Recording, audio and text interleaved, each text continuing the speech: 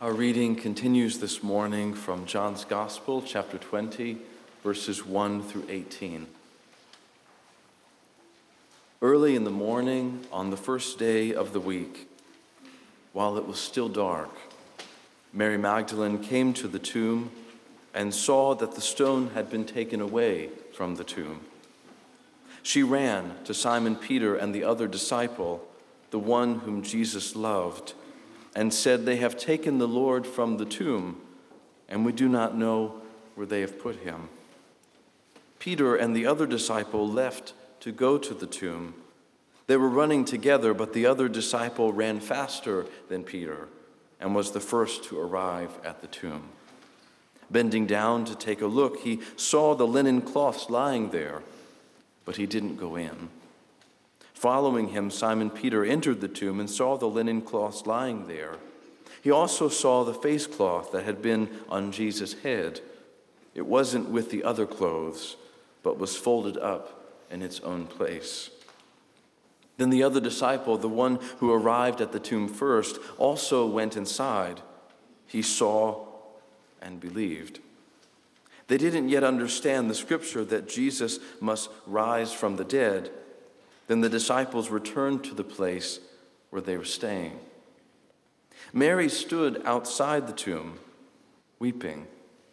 As she wept, she bent down to look into the tomb, and she saw two angels dressed in white, seated where the body of Jesus had been, one at the head and one at the feet. The angels asked her, "Woman, why are you weeping?" She replied, "They have taken away my Lord, and I do not know where they've put him." As soon as she said this, she turned around and saw Jesus standing there, but she did not know that it was Jesus. Jesus said to her, "Woman, why are you weeping? Who are you looking for?" Thinking he was the gardener, she replied, "Sir, if you have carried him away, tell me where you have put him, and I will get him." Jesus said to her, "Mary." She turned and said to him in Aramaic, "Rabboni," which means teacher. Jesus said to her, "Do not hold on to me, for I have not yet gone to my Father. Go to my brothers and sisters and tell them, I'm going up to my Father and your Father, to my God and your God." Mary Magdalene left and announced to the disciples, "I have seen the Lord." Then she told them what he said to her. Let us pray.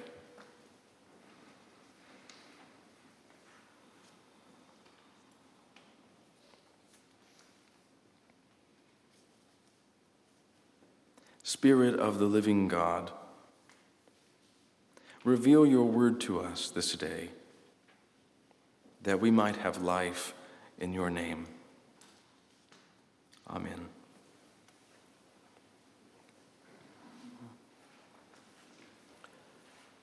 Earlier this week, as I began to engage the scripture lessons for the day, I set my mind to focus on the reading from Acts chapter 10. And for a couple of days, I wrestled with this important story about Peter's unexpected vision and the sudden experience of God's own sincere desire and initiative, reaching out beyond the limits of what Peter had known and understood of God's intention through Jesus Christ. And it is striking, even today, that what Peter would go on to discover in the house of Cornelius, a Gentile, was none other than the vital and vibrant presence of the Holy Spirit, showing up in a place that Peter did not himself at first seem to belong.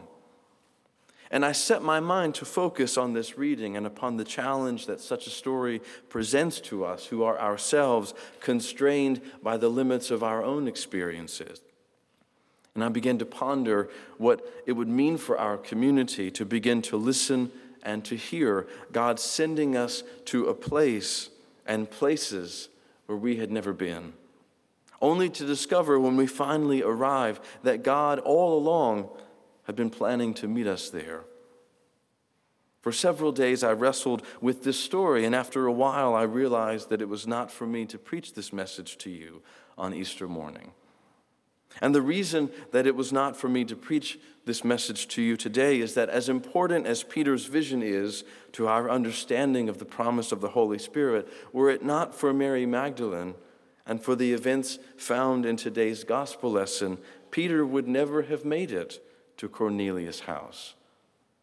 And recognition of the limited number of weeks that we still have to be in ministry together and that I will serve as one of your pastors, it struck me very pointedly this week, even more so than before, that in the time that we have remaining, I wish more than anything to share with you that which is most important. So as I returned again to the scripture lessons for this morning, I could think of nothing more necessary than to reflect on the opening words of John chapter 20 and its implications. Early in the morning, on the first day of the week, while it was still dark, Mary Magdalene came to the tomb.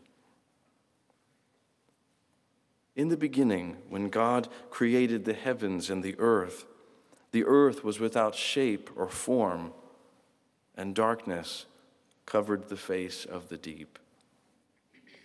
Perhaps you also can hear and maybe sense the similarity of John's gospel with the opening verse of Genesis chapter 1.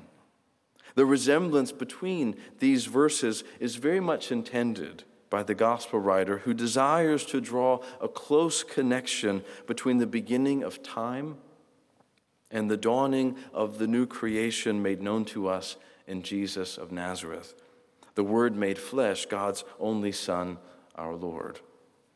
Indeed, the gospel writer seeks for us who read the story to also experience the freshness of renewal and joy in all its fullness, originating from the life, death, and resurrection of Jesus, who also created the world, who existed before all things, and all things are held together in him. Thus there is joy as we gather on this Easter day, for God, the God who said, "Let light shine out of darkness," has shone in our hearts to give the light of the knowledge of the glory of God in the face of Jesus Christ. And this is good news, to be sure. It is the very best news. Still, we must acknowledge that there are many of us here today who are like Mary, and maybe each of us in our own way, coming to the tomb early in the morning while it is still dark. Those of us for whom the sun hasn't quite come up yet, and the morning is taking its time to arrive, and our tired eyes seem to have adjusted to the night. Whether because of disappointments or doubts, or of grief for those who have died, whether because of the clouds of personal suffering or anguish, either for ourselves or for someone who is close to us, whether because we're getting used to things not working out, or because we find ourselves stuck, living somewhere in between where we are and would like to be. Or maybe it's because we can feel the heaviness of the challenges facing this world, and they just seem so big that it's hard to look ahead into the future without stumbling into hopelessness. Some of us have grown so accustomed to living in the dark that it seems like there's no longer any light for us to see. Perhaps we no longer remember what the light looks like, feels like. Perhaps the night has been so long that we're no longer able to determine or to decipher where we are. When Mary first saw that the stone had been taken away from the tomb, she ran from the tomb as fast as she could, confessing to Peter and the other disciple what she did not know. But after a little while, somehow, Mary returns to the tomb a second time, and we do not know what leads her there. Perhaps it is curiosity, or perhaps it is simply despair. Whatever her reasons, Mary decides to wait there in the dark. And as she begins to weep, with nowhere else to go, she decides to look again. Though Mary is afraid of finding the tomb empty, she's more afraid of not knowing the truth. And so she manages, with the help of grace, to find the courage to overcome her fear. And it is only after confronting the fear of finding nothing that Mary begins to notice something that she had not seen before. At first, the angels who greet her from the tomb are silent, without answers to give, just questions to ask. And their only message to Mary is their presence there with her. And this is important because the first discovery that Mary makes, the very first sign of light that Mary finds, is in the awareness that she's not alone in the dark. As it is written in Genesis chapter 1, verse 2, though it was dark over the face of the deep, the Spirit of God was hovering over the waters, listening, waiting, nearby. Though Mary did not understand at first what it meant that God was there with her, Mary's awareness of God's presence enabled her to slowly, somehow, begin to trust. Enough to keep on searching even without knowing where to look. And after spending some time inside the tomb, Mary turns around and sees Jesus standing there, but she does not yet recognize him as the one whom she's looking for. Instead, she sees a gardener. Although maybe this is exactly what Mary was supposed to see. One who nurtures and looks after, who carefully tends and cultivates well-being and growth, one who makes beauty out of ordinary things and brings life from the dust of the earth. It is only after Jesus speaks to Mary that Mary discerns his presence. It is only after Mary hears the sound of his voice. And then she remembers. And then she sees. And then she embraces him. Mary embraces the one who created her. And God said, "Let there be light." And light appeared. And God saw how good the light was. Mary had to look inside the tomb before she could see the life that lay beyond it. And this, dear church, is at the very heart of things.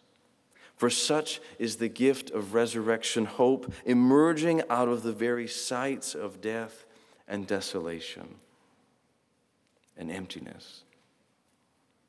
As we gather here today in the good news of our risen Lord, it is not that we no longer weep and mourn, but that it has been given for us to place our trust, however delicate that trust may be, in the God of faithful love and kindness, who comes to meet us in our suffering, who embraces us in the tombs. It is this God who is present with us both in our need and in our honesty, who also sends us as witnesses of a new beginning, not merely as those who see and who hear, but as those who have become participants in the continuation of the story of Jesus, visibly enacting and responding to the message of the gospel by allowing God's presence in and through the risen Christ to become alive in each of us. Such witness is the ongoing work of the Holy Spirit, effusing the testimony of the empty tomb in and through and beyond the church, that we may reside in solidarity, making a home with the sorrowing peoples of the world, thus embodying divine love in action. We do this by demonstrating compassionate respect toward one another and toward ourselves. We do this by giving of ourselves and using our gifts to encourage those around us. We do this by listening and by exhibiting friendship and openness toward strangers and enemies. We do this by sacrificing on behalf of those who face the suffering of rejection. We do this by living with reverence toward creation and by preserving the dignity of human life. All of this we do as witnesses in the name of Jesus, who is alive, who meets us gladly as we walk together in the paths that he has made for us. For the God who said, "Let there be light," is the Christ who said, "I am the light of the world," who gives light to those who sit in darkness and in the shadow of death, who guides our feet in the way of peace.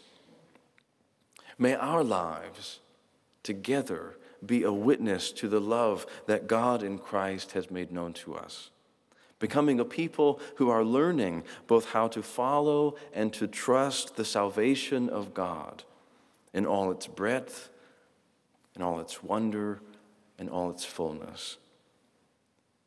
Glory be to the Father, and to the Son, and to the Holy Spirit, as it was in the beginning, is now, and ever shall be, world without end. Alleluia, alleluia. Amen.